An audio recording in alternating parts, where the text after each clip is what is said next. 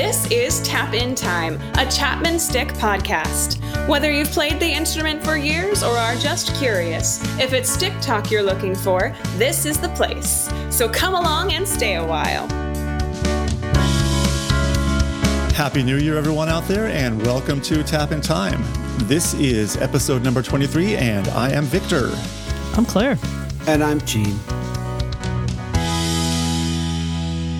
So today we are joined by Steve Adelson. Now, I'm not really sure how much of an introduction Steve needs. He's one of the most well-known masters of the instrument. When you watch him play, his hands and his fingers just glide across the instrument with an ease and confidence that, well, quite frankly, I can only dream of having.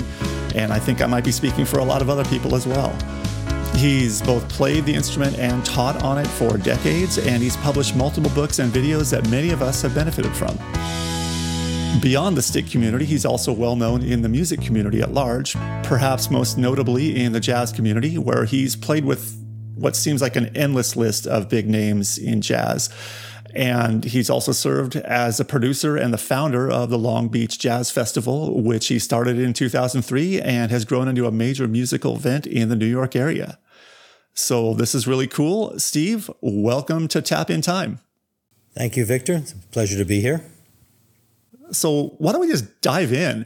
So I took lessons with Steve for a couple of years when I was new to the instrument. And, you know, I still, even though I talked with you on a regular basis, I still don't really know your musical background. You know, how did music enter your life?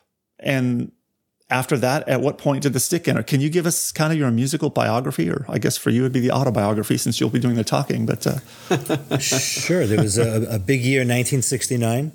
That was the year of Woodstock. And I actually went to Woodstock. And I had just graduated high school. Yeah, I was at Woodstock. Wow. Wasn't as cool. I mean, it was cool to say it after the fact, but it wasn't the most pleasurable experience.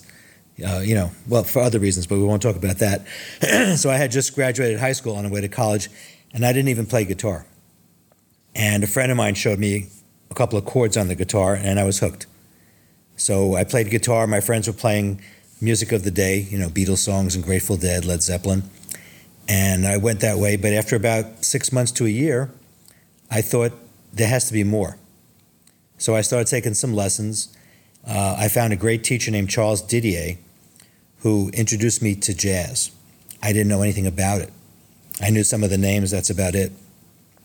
And then as I started learning it, I got more interested in it. At first it was, okay, I'll learn this vocabulary and I'll bring it to the Allman Brothers, in the Allman Brothers music, and I'll be the baddest guitar player on the planet because I'm playing jazz versions of Allman Brothers songs and bringing in sophisticated chords.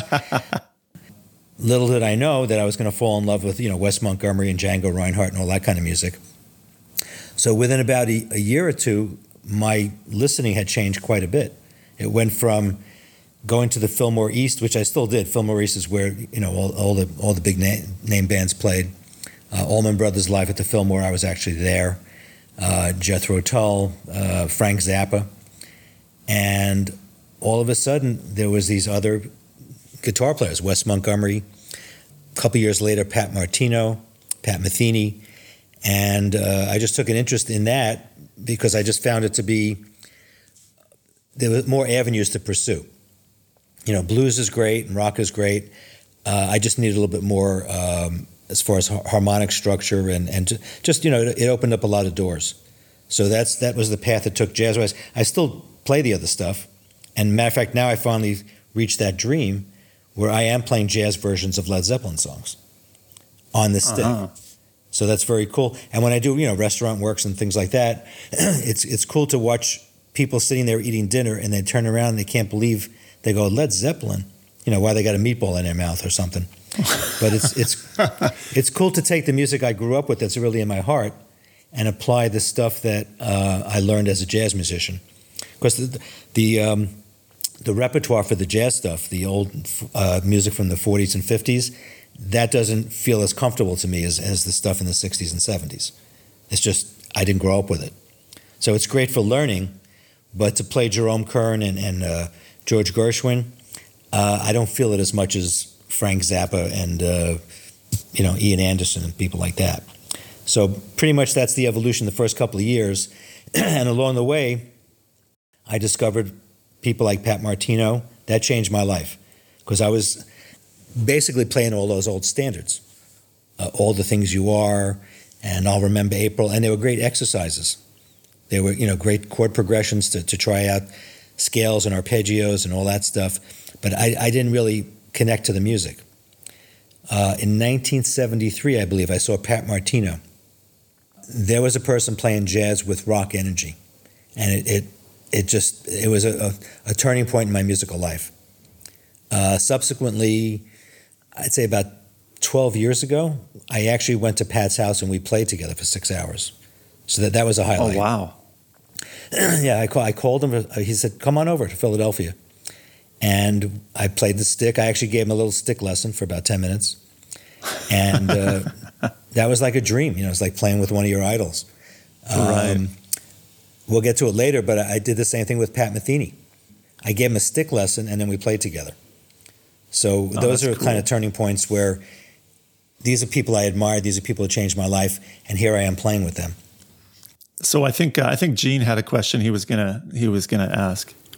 Well, I was relating very much to your jazz experience in that, here's this awesome book full of tunes that are, really nice to play when you're, out and about, and something, for the folks. I always think like, my mom would love this song, and you mentioned that song, something in April. What was the? I'll Remember April. I'll Remember April. Yeah.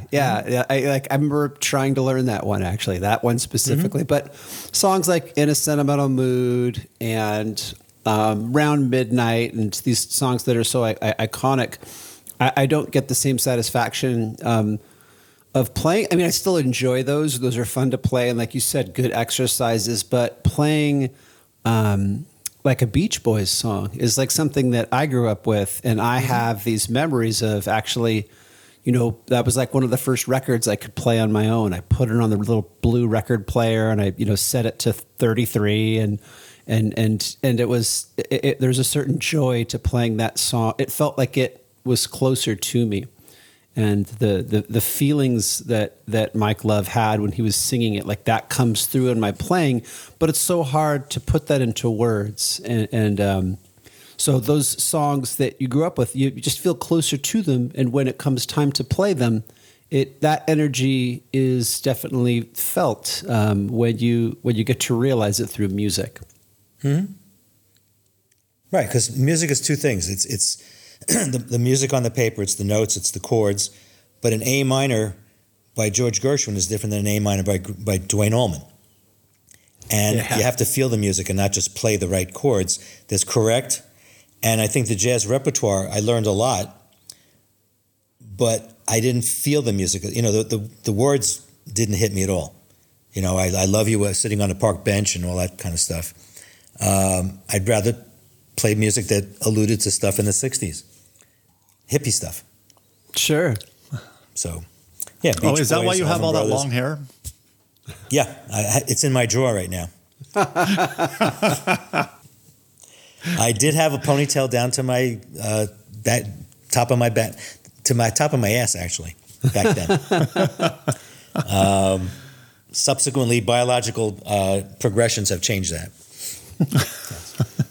Fixed it. They fixed it, right? They fixed that nagging hair problem. Absolutely. Lemon Pledge is the new way to go. Well, there are Lemon Pledge, nice. No, there are those of us that think that, it's in the Bible, Samson had long hair and that was the source of his strength. Well, stick players have, a good stick player has to have no hair. That's right. I know there are exceptions. I can think of a couple of them right off the top of my head, but you know what? You're one of the people off the top of your head. Is that a pun? Yeah. Tom G, Tony. Yeah, Steve. Yeah, that's Steve, Tom. Yeah, Tom. It's not a requirement, but it does help for sure. Jim Meyer. Yeah. Just quick anecdote. I was at the airport going through security, and some guy saw the stick, through the X-ray, and he looked at me, and goes, "Tony Levin." And I put my finger to my lips and I went, shh, don't say anything. Don't tell anybody. So for a minute, I was a little bit of an imposter. Starstruck. Yes. Airline employee. I was just impressed that he knew Tony Levin. TSA guy. Oh, wow. And he's Okay. right down the way from you. He's right down the way from you, is he not, Steve? No, if you forgot, I moved to Arizona. I knew. That's right. Yes. So he's somewhere, he's about 3,000 miles away. Just right down the way a little further. But you know what I'm saying, Steve Adelson. When you were in New York, you were right down the way, right? He was. Yes. He was about, actually, I went to his house to record one of my tracks on a record that came out 2001. Okay. I went to his house. It was a trio, me, him, and Jerry Marotta. Wow. So it was about 2.5 hour drive. Was it two Chapman sticks or was he playing Yeah. bass? Wow. And the song was called Wood Stick Suite because we both played wood sticks and it was a suite. And it was sweet. Oh, wow. Yeah. He actually lived outside of Woodstock in a place called Kingston. That's right. Okay, which album is that on? It's on, what the hell was it? So it's called Woodstick Suite. You're like looking out the door there. You're like kind of outdoors. I can almost see it in my mind.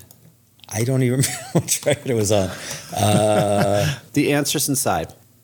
Okay, Tony was on 2 of my CDs. We did some, that was a trio, and then we did another trio with a different drummer. The one with Jerry Marotta was fun. And we winged it, if there's such a word. We just kind of made it up on the spot. The other one's written out. I used a MIDI stick with Tony, and it was kind of orchestral. That was cool. I don't remember the name of that one. Oh, it was Planetarium, maybe? I don't know. Okay. All right. Well, these are a couple tunes I'm going to have to look up if I don't already have them. I think Planetarium is on an album called Stickology. Okay. All right. Yeah. I should know my own stuff, but, Yeah. getting old. So, we kind of interrupted your story. Please continue. Where was I? I think. Well, we were talking about meeting these people that you enjoyed playing with, and we did cover a little bit about. Yeah, over the years, I've been very fortunate for different circumstances to play with some iconic people. Like I said, Pat Martino, Pat Metheny, Les Paul. That was a cool story. Les used to play at a club called the Iridium in Manhattan every Monday night.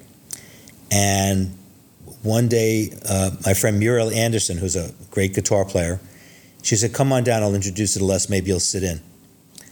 And I stopped eating my dinner and I jumped on my car and drove down there. And sure enough, I'm on stage with Les Paul. And he looks at my stick and he says, nice ironing board.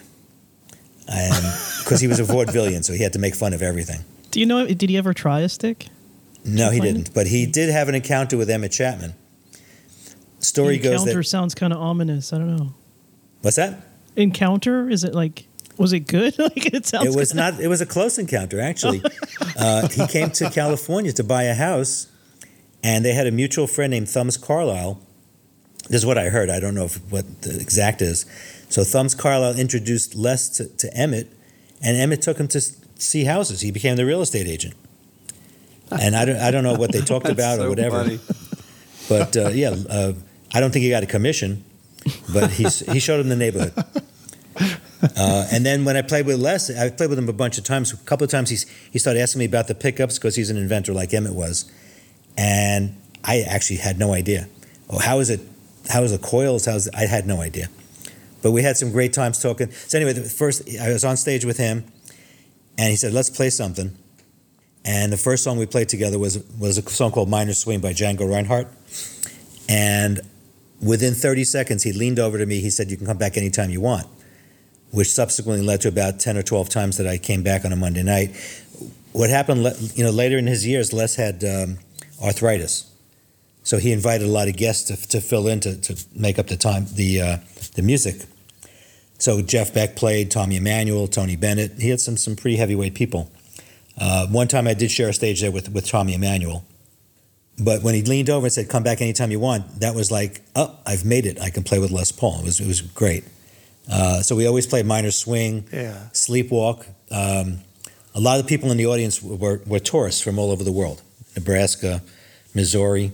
So you couldn't get too esoteric. You had to kind of play user-friendly music. So that kind of music worked out very well.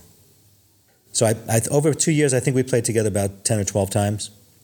And it was cool to talk to him in the green room in the back, because he would tell us stories about being with Wes Montgomery and Django Reinhardt. He was, part of the history of music.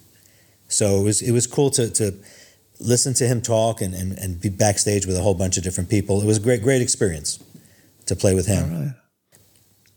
So, we've kind of been skipping around. How did the stick come in? I mean, so you were learning to play guitar. Mm-hmm. It wasn't really churning your butter. Well, no, I shouldn't say that. You were learning to play the guitar, but you were learning to play the guitar. But at some point, the stick entered. And how did that come about? Very simple. I was playing guitar, and I was always looking to play some new stuff. I did a lot of finger picking. I was doing like Leo Kottke kind of things and old blues, Mississippi John Hurt. I love that kind of stuff. The first complex song I learned at the time it was complex was Alice's Restaurant, and I thought that was phenomenal. After a while, it was like no big deal.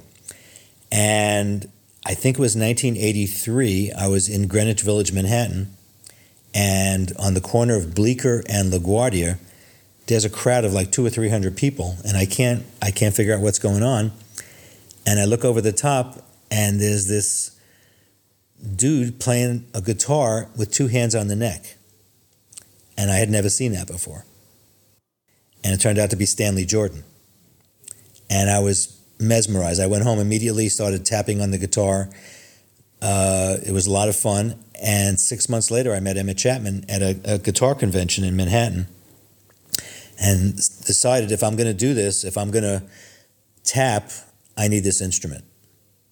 So that was the introduction to tapping with Stanley Jordan. And then I came across Emmett Chapman, and I knew about the stick, but I had never met him. It was the only time he was in New York, and very fortuitous that he was there. Steve Oz was with him. I tried the stick out. It wasn't easy to get one. Continuation of the story, Sam Ash Music, which is a big chain right now, they only had about 5 or 6 stores in the New York area. They carried Chapman sticks.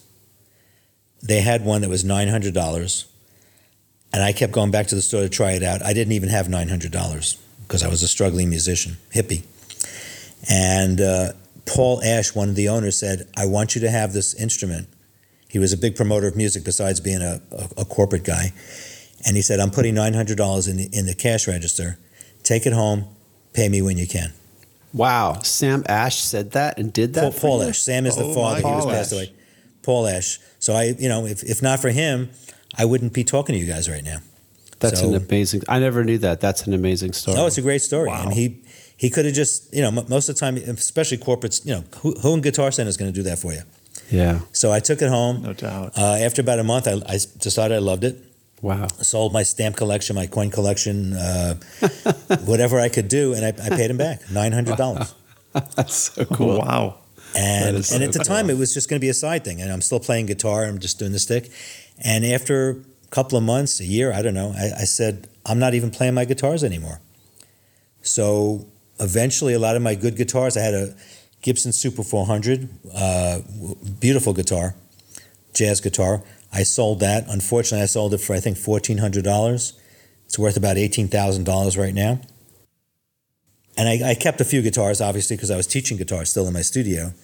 But I got one stick and then eventually another stick, and we could talk about that later on. But yeah, if it wasn't for Paul Ash, I'd probably be playing banjo or something. So I don't know. But Maybe that's how I got harpsichord. into the stick. Watching Stanley Jordan. Steve, what? I mean, that's a pretty major step, right? I mean, I think a lot of us who play stick have done that, where we were pretty heavily invested in another instrument, and we found the stick and we changed over. And like, is there something specific for you that was like, this is what I need to play? No, I needed to tap. I thought that was like the next step in my evolution. So I was tapping on the guitar. I didn't buy the stick saying I'm changing my instrument. I bought it. I thought it'd be just cool to practice with it. I was still going to play guitar. Little by little, I just saw all the possibilities of the stick. I didn't see them, but I realized there are a lot of possibilities. So I was just investigating as much as I could. And little by little, I wasn't playing guitar anymore. So it wasn't like I'm switching instruments. It was going to be a side instrument, but as an evolution, it became the main instrument. And the guitar didn't hold my interest as much. The decision was to buy it. Yeah, so it was more like it did the function you wanted to be able to do on guitar. The tapping part, yes. Yeah, Not just. yeah. Obviously, I couldn't play, James Brown funky ninth chords on it. Right. And I had a good vocabulary from playing the guitar. I had been playing guitar then 14, 15 years. So I had a good vocabulary of chords, arpeggios, good techniques. And I said, what if I bring this to the stick?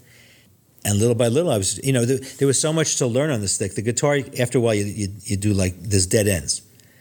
You're looking for something new, but it's all been done already. With the stick, it was just like an open door. And investigating all the paths I could take, I'm still doing that. I still feel like we're barely getting started here, scratching the surface.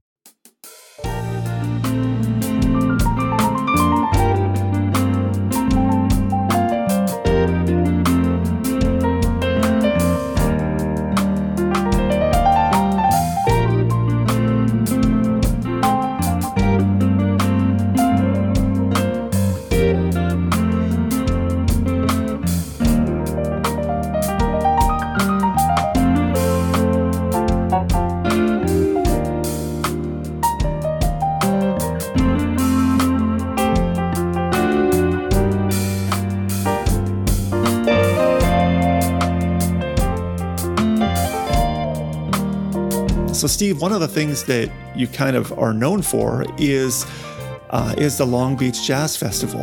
And I'm interested in knowing how that came about, because my understanding is that you're the guy behind that.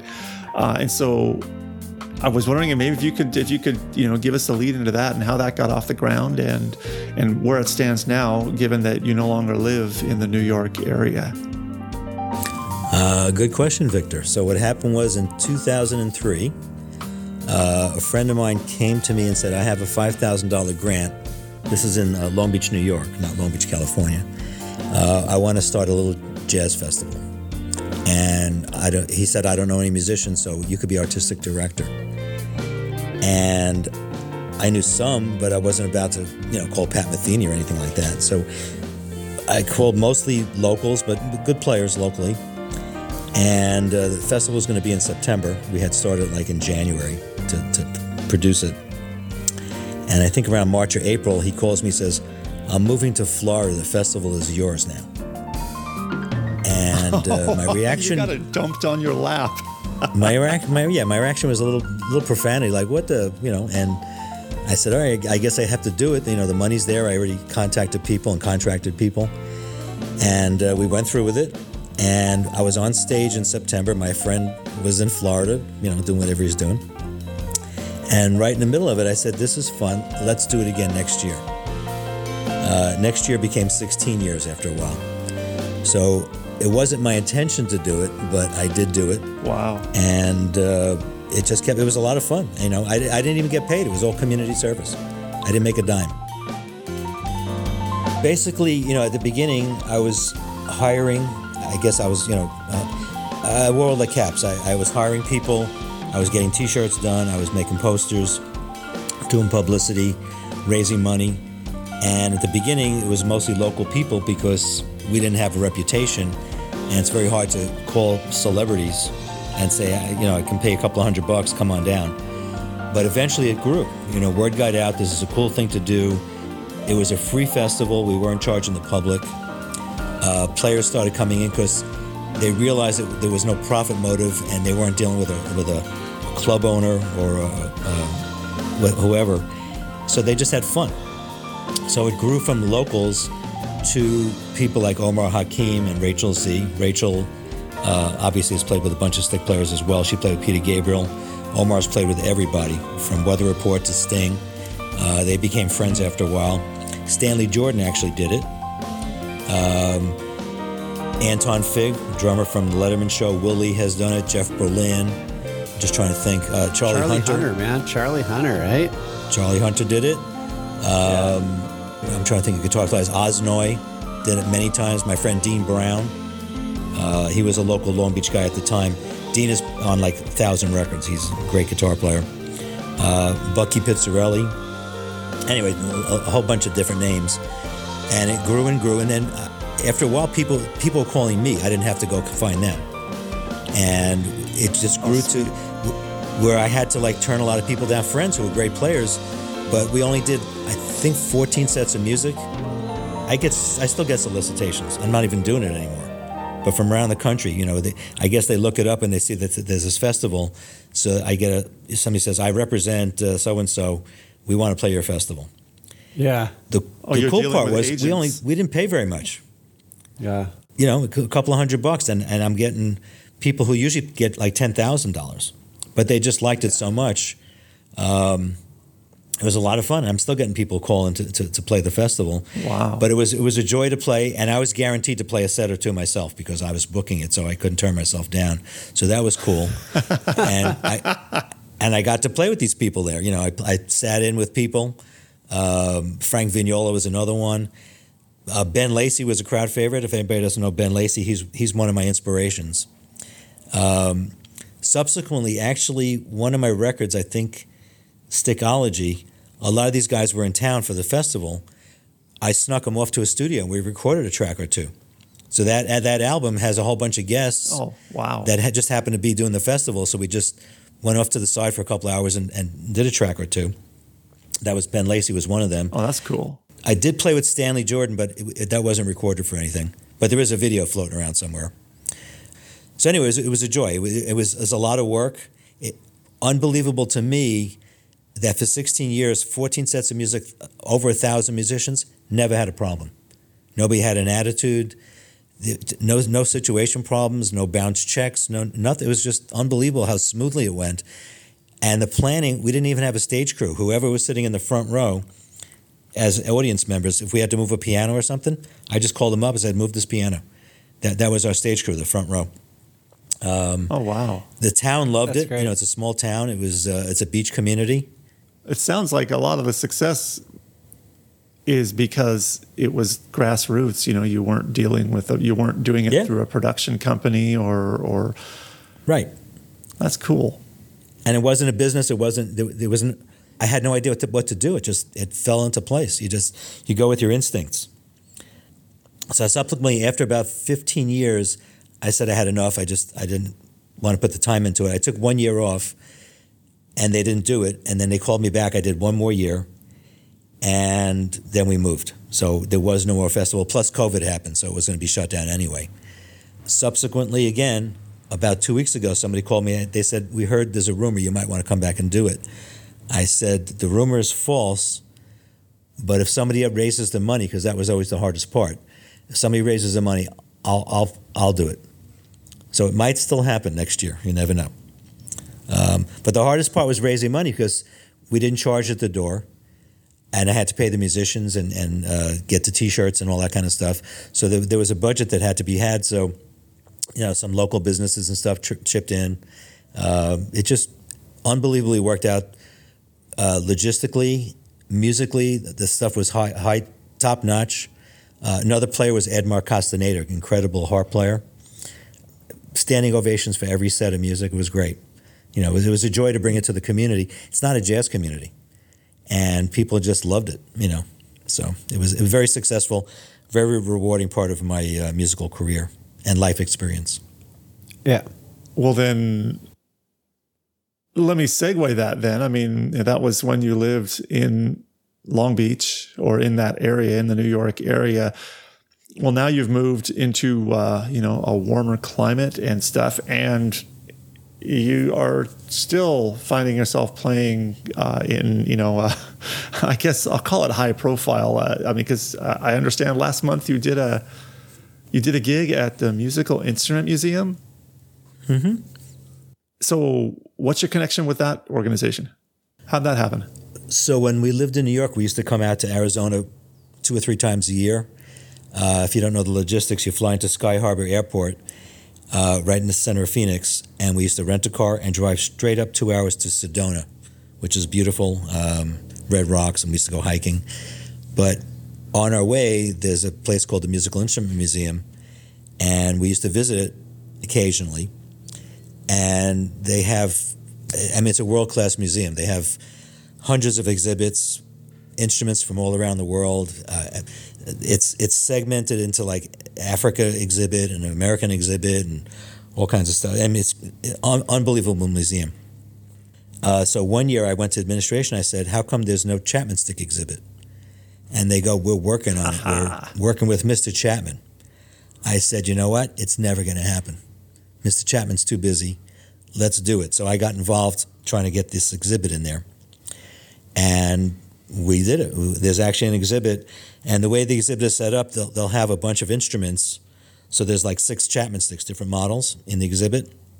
And then there are about 4 or 5 videos, 30 seconds, 40 seconds. Every exhibit is like that. So if you go to the didgeridoo exhibit, there's like 4 or 5 videos of people playing it around the world. So we put the exhibit in, and I said, okay, next step, Emmett Chapman is still here.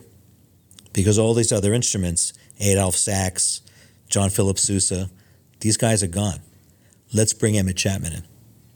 So I think about 5 or 6 years ago, we agreed, and we had Chapman Stick Day at the museum.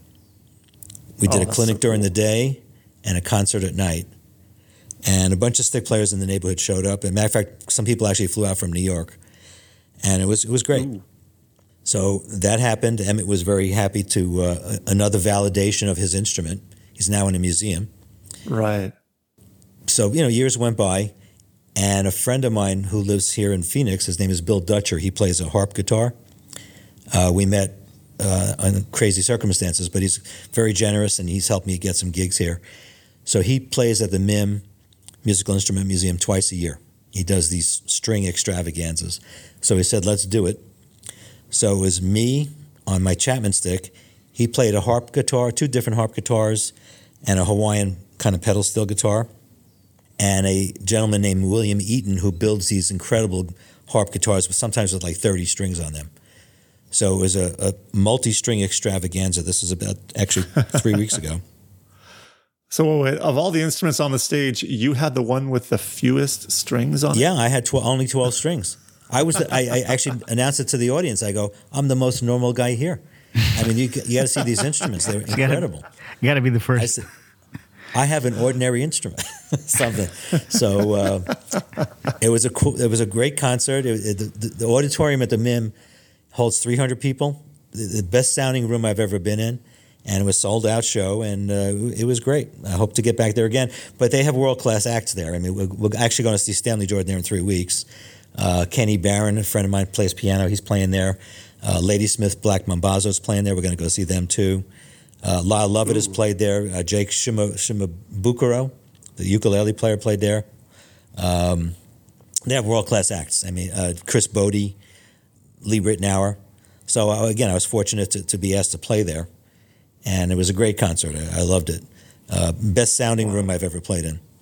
So I'm not connected to the MIM, but I feel fortunate that my video's in the exhibit. So I'm actually in the museum, and I've played there a couple of times. More times when I lived in New York. I actually played there, I think, 2 or 3 times.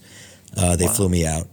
But now that I live here, it's much more convenient. And they were shut down for a year and a half because of COVID. Right. And they present about 300 concerts a year, which is cool. Oh, so wow. it's on 2 levels. You have the museum. What's that? That's pretty much every night. Take 1 night off a week, it sounds like. Wow. Exactly. That's a big schedule. Yeah. So the museum's Chapman Stick exhibit, you had said that all the exhibits have a few videos of their instruments being played. Do you know what the videos are that are being played in the Chapman Stick exhibit? Yes, I do. It's obviously Emmett Chapman, Bob Culbertson, Tony Levin, and myself. Okay. But all right. The weird part was at first, they put the exhibit in, and I was still in New York, and I came back to see it, and they had a 4th video. It wasn't me. And I went to administration. I go, what are you doing? I helped you put the exhibit up, and my video's not in there. So they added my video onto it. But at first, I was dissed and pissed, dissed and pissed. But now I'm in the museum, and hopefully for longevity. And they have, I think, 6 sticks. I don't know if they were on consignment or Emmett donated or sold it to them. I don't know how it works. I think the museum is started and funded mostly by the CEO of Target stores. But they have like signs all over the place. Like Santana says this is the greatest museum ever, and Bruce Hornsby says this and that. I mean, major players have been there. They have big fundraisers and stuff like that. So I feel fortunate. We live about a half an hour from there, so we go there regularly to see the exhibits and to see concerts. I advocate anybody passing through, you have to stop there.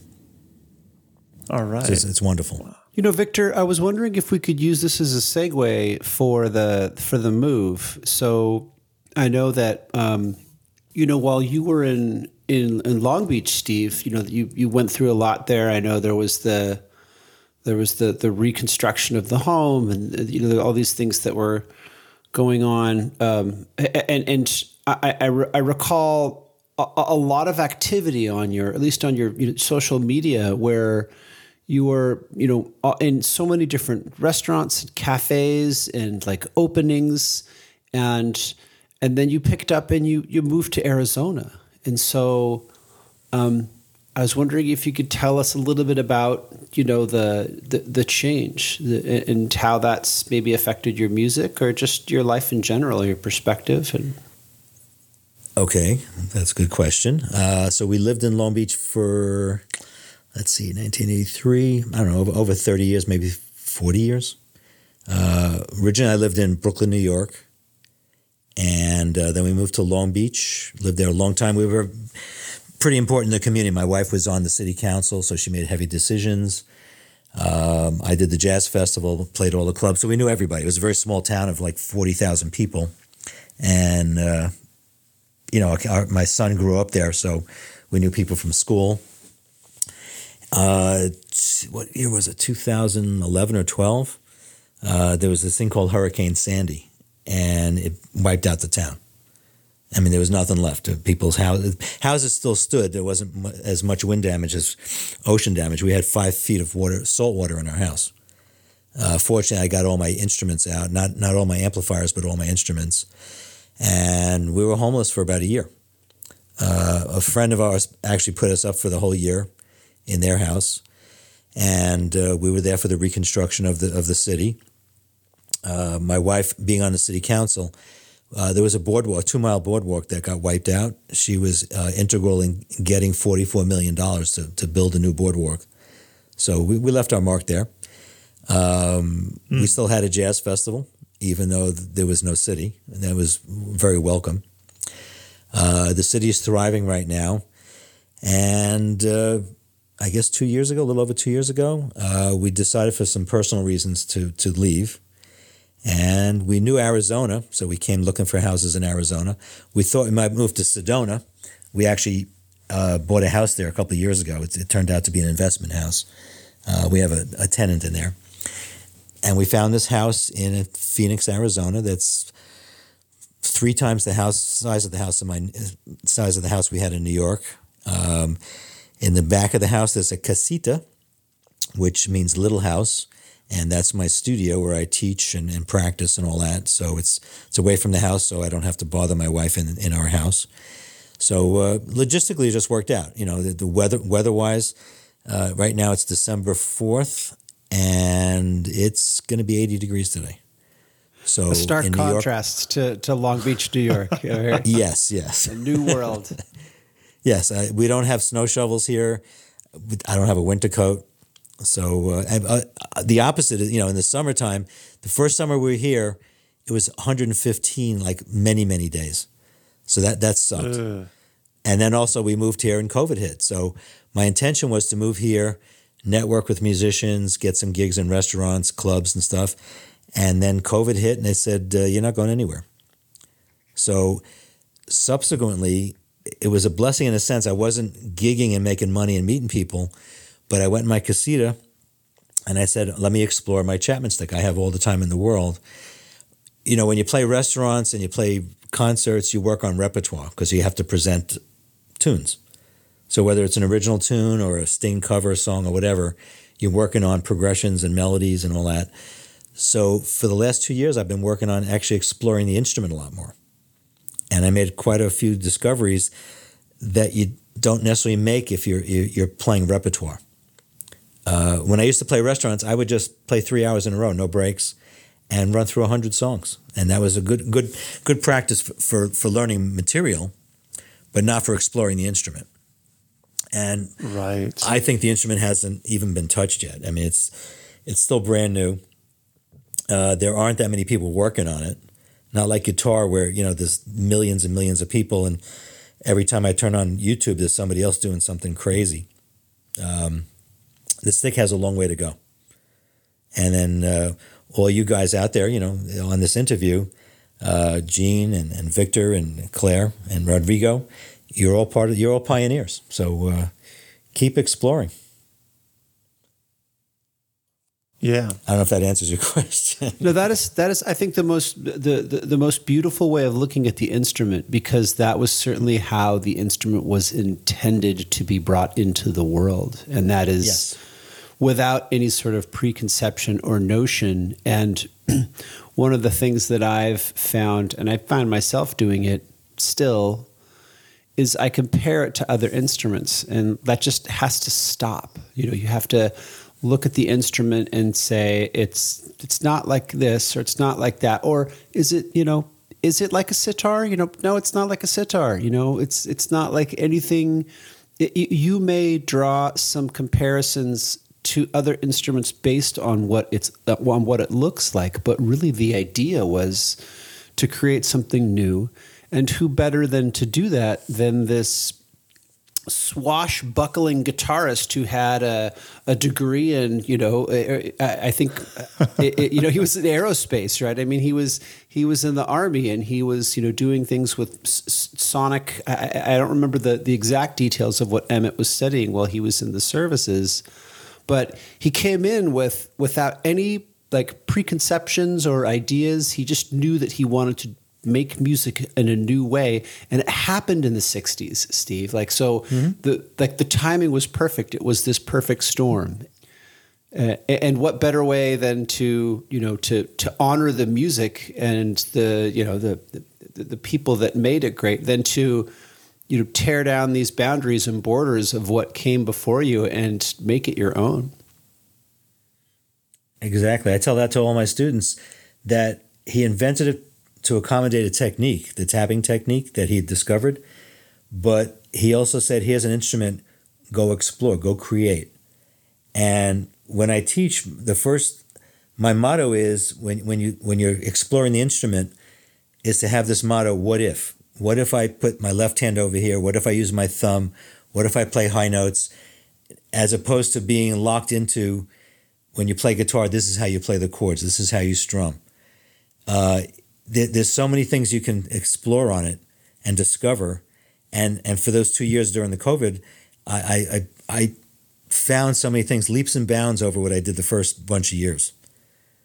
So it in a sense, it was satisfactory. Give us an example of like one of those like 1 o'clock epiphanies where you're like, it's like 1 a.m. and you're like, oh, I never knew that. You know, okay, actually, when you said epiphany,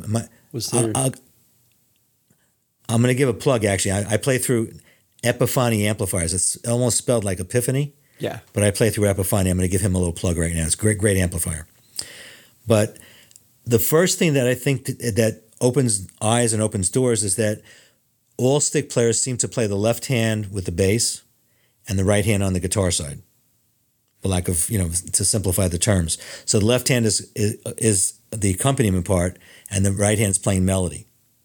And very rarely do we cross over and play both sides at the same time. There's like this imaginary wall going down the fat string. You don't cross over the wall. Right. Yeah. So I've been playing chords with my left hand where I'll play some bass strings and then reach over and play some melody strings with the same hand and do the same thing with my right hand. So just geographically finding different locations to put your hand opens up different possibilities. You're not restricted. I've seen people play two-handed bass.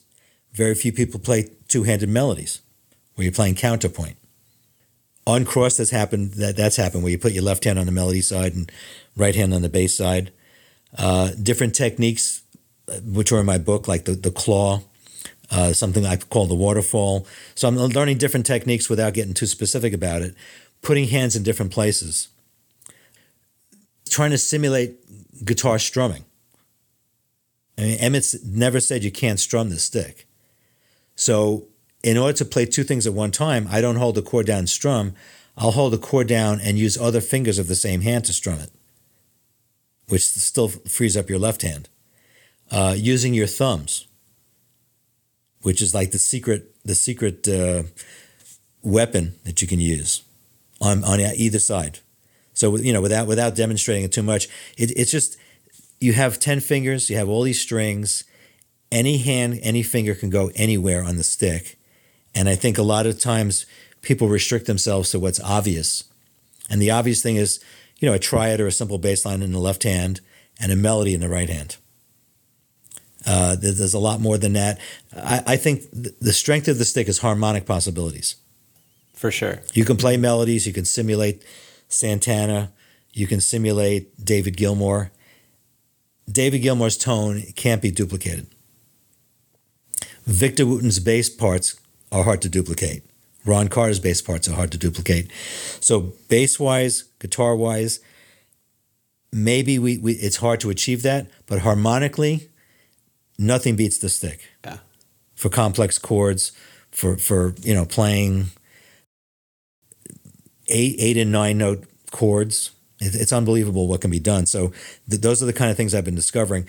I haven't necessarily formulated it yet and put it into songs, but when I played at the MIM, I played all original music, and I used a lot of those discoveries that I had found over the last 2 years, and it went over very well. So yes, indeed, Emmett said, "Here's an instrument, go explore." More than just the tapping, it's more than the technique. It's like having, I've said this in other interviews too, not the 8 crayon box or the 12 crayon box, but the infinite crayon box. Yeah. Wow. Yeah. There is no canvas. Like your life is the canvas. Like, start coloring now. Yeah. Yeah. Right. And your experiences and take down the borders. Say, okay, in this such and such a book, this is where you play chords, but do something that's different. Another example. When most of us play chords, I would say that we play what I call closed chords, which means you play 3 strings in a row, major chords, minor chords. I'm exploring more chords where you actually skip strings. So if you want to try this, on the melody side, play a chord where you're playing strings 1, 3, and 5. People just don't go there because it's not comfortable. Well, that's true. Yeah. No, I'm sitting here looking at my hands, trying to figure that out a little bit. And that would take some learning because, like I say, my habit is, this finger goes here, my next finger goes on the next string, my next finger goes on the next string. And, maybe I'll hit a 4th string or I'll double stop to add another string. But skipping strings on a chord is not something that I'm trying to think if I've ever done that in anything I've played. I probably have. I just don't realize it, but it's an odd thing, and it's never the first thing that comes to mind. Never. Right. Yeah. Well, like I said, there's epiphanies. I'd be sitting here practicing. I go, well, I'm playing the 1st, 2nd, and 3rd strings. What if I skip the 2nd string and then skip the 4th string and then look at the notes I'm playing? And it actually comes out to be quite a great chord. And if you play a real easy example, if you play skipping strings on the same fret, let's say you're on the 10th fret and you play the 1st string 10th fret, the 3rd string 10th fret, and the 5th string 10th fret, you're actually playing 1, 2, 3 of a major scale, which is really like a major 9 chord because you're playing 1 and 3 and the 2 is the 9. I don't want to get too technical. And it's a beautiful chord because you're playing 1, 2, 3, but they're separated by sevenths instead of seconds because you're displacing the notes. I don't know if that makes sense. It does make sense. And a lot of new technique can be discovered in the left hand as well, which I've always found to be the most challenging part of unlearning the guitar and the bass is the ascending fifths. And I've always appreciated and enjoyed what you do, in the way that you play bass on the stick or you interpret a bass line on the Chapman stick. And that's really what's great about the stick is it doesn't have to be like what you imagine a bass player or a guitar player would do. It's what a stick player would do. And so a lot of times this has to be approached very gingerly with, bassists and guitarists, but once that's clear to them and they, you can find this kind of alliance as opposed to like trying to move in on their parts. And I think that you've done that so gracefully. Like, I'm going to play the bass part, but watch this also, and it kind of keeps the guitar players on guard, like stay in your lane, but I think you've done that you've navigated that like very like gracefully, I think, and that you can nail those bass lines and also, comp the chords so well and just complement a song, right? Like make the song all it can be with this particular instrument in your hand. Right. Well, I alluded before to Ben Lacey. I don't know if you've ever seen Ben, but Ben, the first time I saw Ben was at a NAMM show, which is the musical convention in California. Actually, it's quite an amusing story. I think I was doing some demos for Stick Enterprises, and a friend of mine who owned Brian Moore Guitars or represented them came over. He said, "You got to come over. You got to see this guy Ben Lacey. He's doing demos in my booth." And begrudgingly, I walked over because some guy plays fast or some crap like that, and a shredder. And he was playing. I went over there. He's playing Roundabout by Yes, all the parts: the bass part, the keyboard part, the guitar part, the vocal part, the drums, all on the guitar. And I literally dropped to my knees, and my words were, "Who the fuck are you? What the hell are you doing?" And immediately I said, I bought him a hamburger. I had to talk to him. We became friends. And he's my inspiration because when I hear him play on 6 strings, he's doing all those parts. And I've tried to bring that to the Chapman stick. I said, well, if he could do it with 6 strings, I should be able to do it with 12. Right. And he literally plays, when he plays Asia by Steely Dan, he plays Steve Gadd's drum solo on the guitar, in between the horn sections and all that stuff. And that's what I try to achieve, is not 1 part or 2 part, but maybe 3 parts and 4 parts, and to keep the groove going. A lot of times with the stick, it's not a groove-friendly instrument because we're not strumming it, we're not hitting it, we're tapping it. And a lot of stuff kind of comes out pretty, in my opinion. Yeah. Pretty, and New Age is kind of simple. Sure. But to get into like a James Brown thing, it's not that easy. That's true. That's true. The immediacy of the left hand or the right hand, there's no, it's hard to explain, but having 2 hands on a fretboard with that kind of immediacy and sensitivity is really hard when you get into playing that type of music. I agree like wholeheartedly. Right. Yeah, no, it can be done. Obviously, we've got players that do it, and some of them are here in this interview. Yeah, but that is but that's part of the stick being its own instrument too. So, right. Well, and I think if you do a cover tune or a style of music, you have to have the integrity of the music. So, for instance, I've done a couple of clinics. Last one was in Interlaken. We played "Pick Up the Pieces" by the Average White Band, and the first chord, the introduction, is pretty funky. The guy's strumming the chord with a pick. And I showed everybody, if you tap it, even with a bass line, it just doesn't make it. It just goes, eh, eh, eh. I mean, it's hard to describe with my voice. You need that up and down guitar thing. So I've developed a way to do that, to strum the guitar part on the melody side while you're still playing a funky bass with the left hand. But that was like, necessity to come up with a technique to make the sound, to make it sound real. I'll give you another example. The first time I heard somebody play Moondance on the stick, I was very excited. It was a vinyl record album, and I said, "Oh, this is going to be great." And it was, for lack of a better word, very anemic, because they were playing the first 2 chords, A minor and B minor, like an arpeggio, And that's not what the record does. The record swings, and it's an upright bass player playing a cool walking bass line. So you can't get away with just playing the chords. You have to, I mean, you can do your own version, but if it's less than the original, that's not an improvement. So when I cover a tune, I try to keep the integrity of the song. If I'm doing Kashmir by Led Zeppelin, you need that heavy hit. Da-da-da, da-da-da. If you're just tapping it, it's not happening.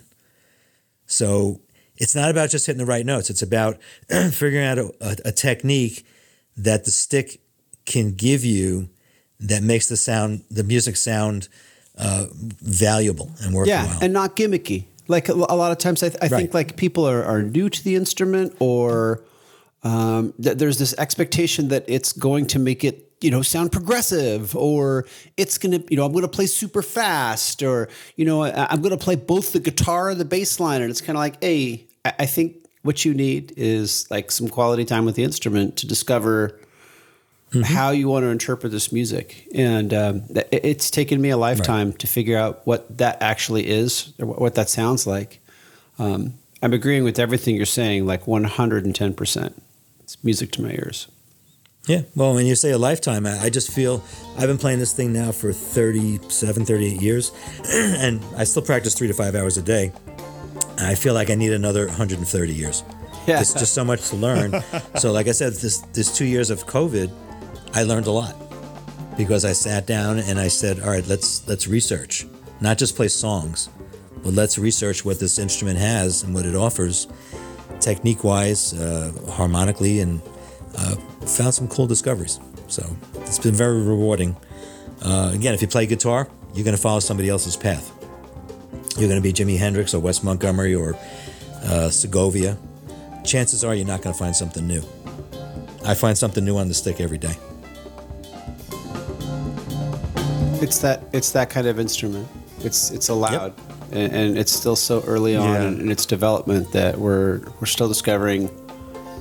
And both like the alto and the SG-12, there's all kinds of new possibilities for its role in different types of music that aren't quite so bass heavy. So different options. Yeah. Right.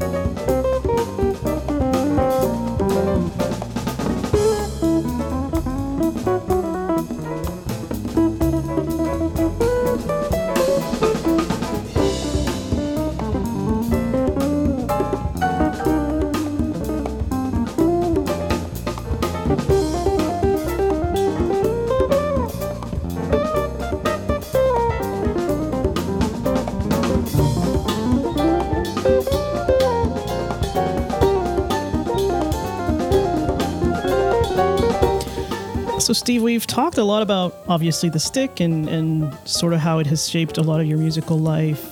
And you keep talking how it has really changed things for you and how you play.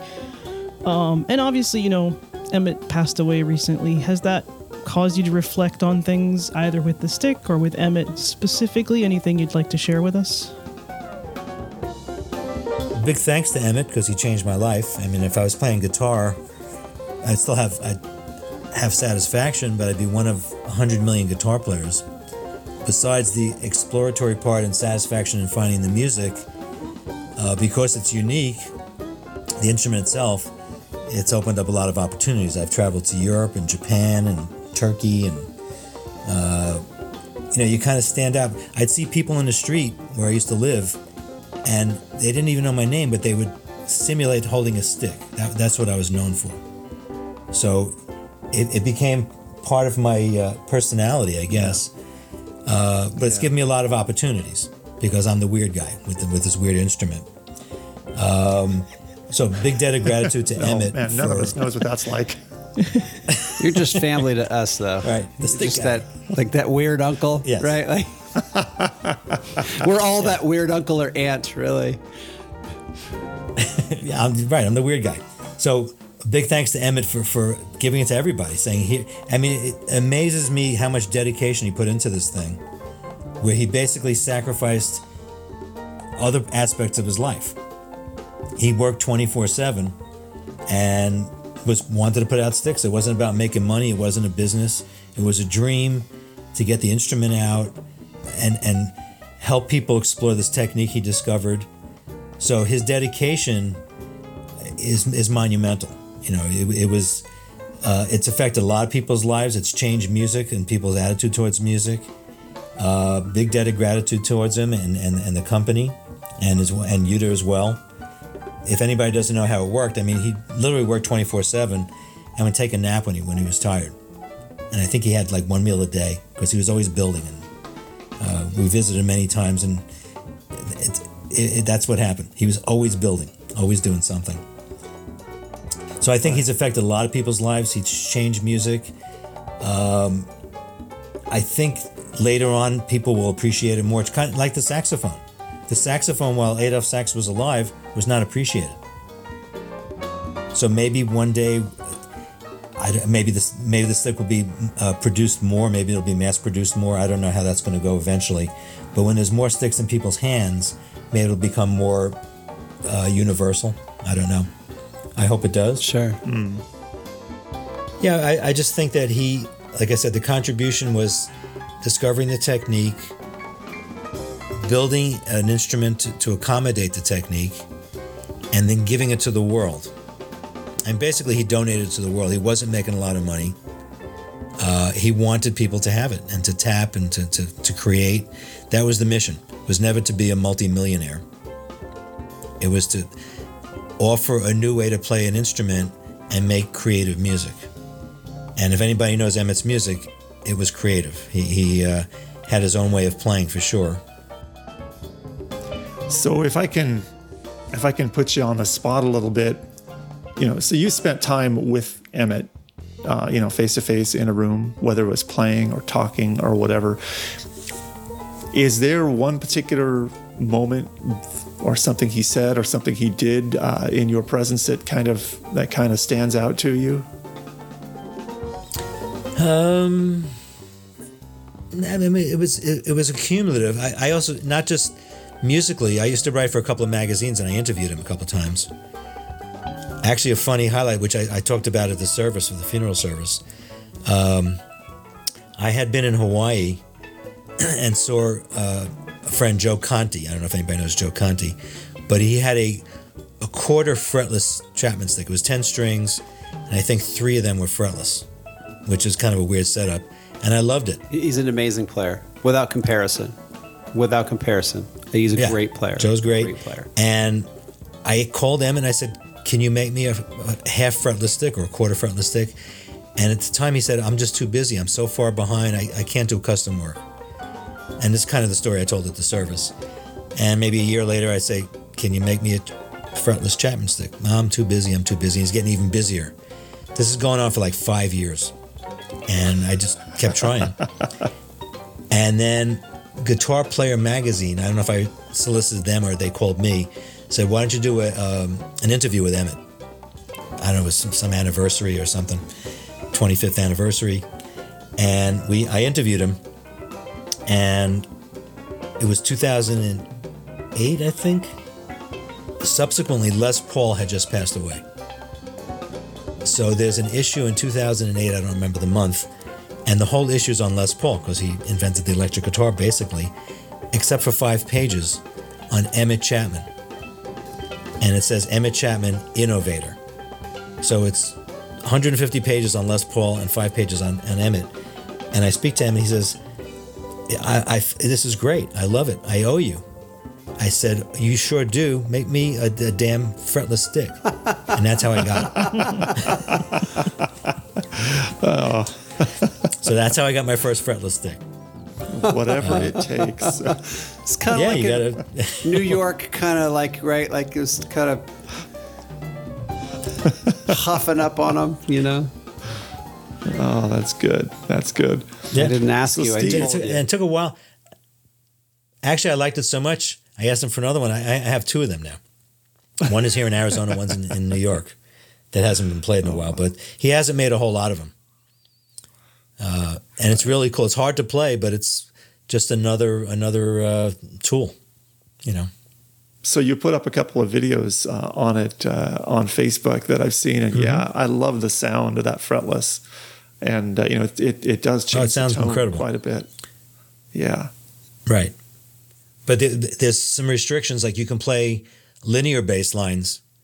Linear bass lines are easier, more accessible. When you play chords, it's difficult because you can't. The fingers get in each other's way. And you have to play like on the fret. There's no in the fret kind of thing. So to get intonation, it's difficult to play chords. Yeah, you got to be able to stack your fingers a lot more unnaturally than with frets. Yeah, so it's cool stuff. So I think we're getting near the end of our time here, Steve. But I wanted to ask.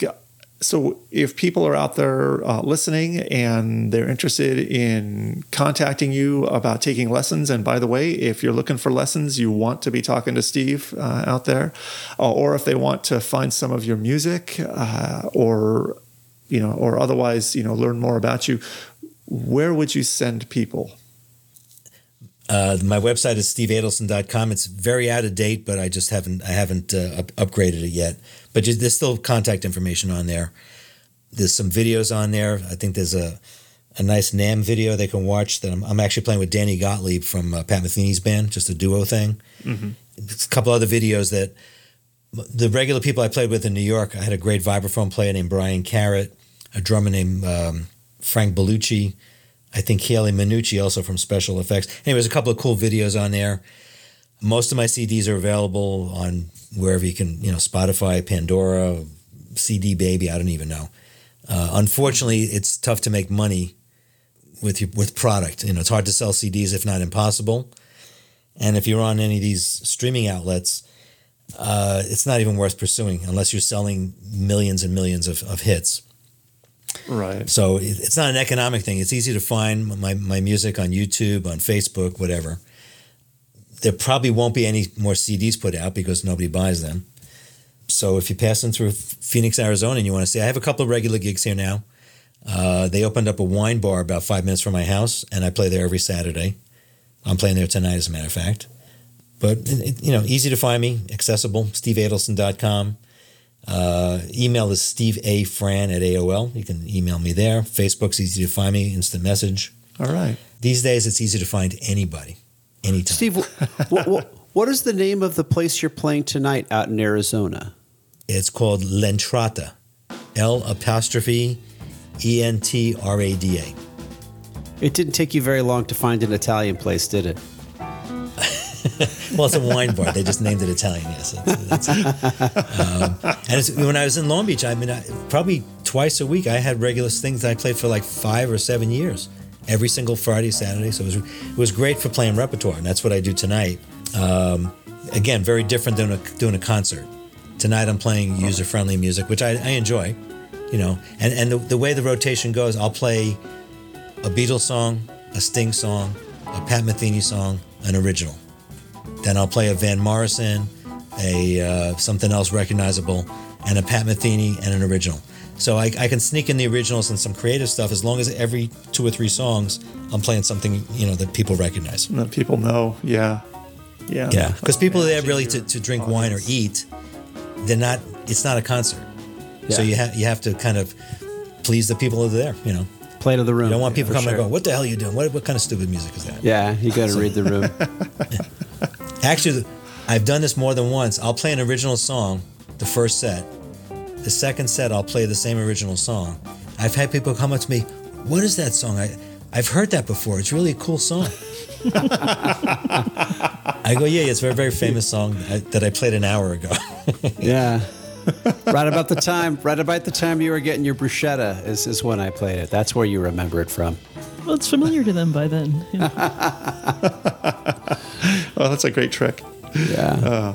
All right. Well, Steve, it's been really fun having you on and learning about you and your history, and then some of the other history bits that you've given us that I've never heard before.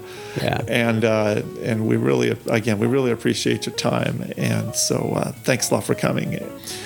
And for those of you that are out there listening to this, Thanks again for your attention, and we hope that sometime in the next 24 hours or so you get a chance to pick up your instrument and play for a while. Goodbye. Bye. Bye-bye. Bye-bye. Ciao. Thanks. Appreciate it.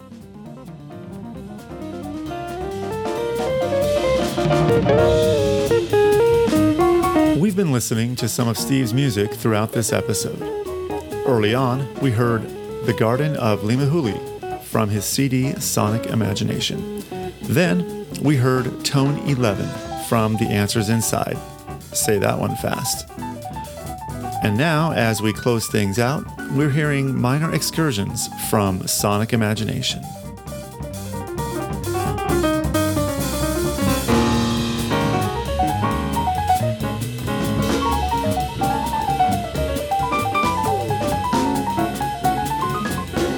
We don't care about your comments, but if you want to leave them anyways, you can contact us at tapintimepodcasts@gmail.com.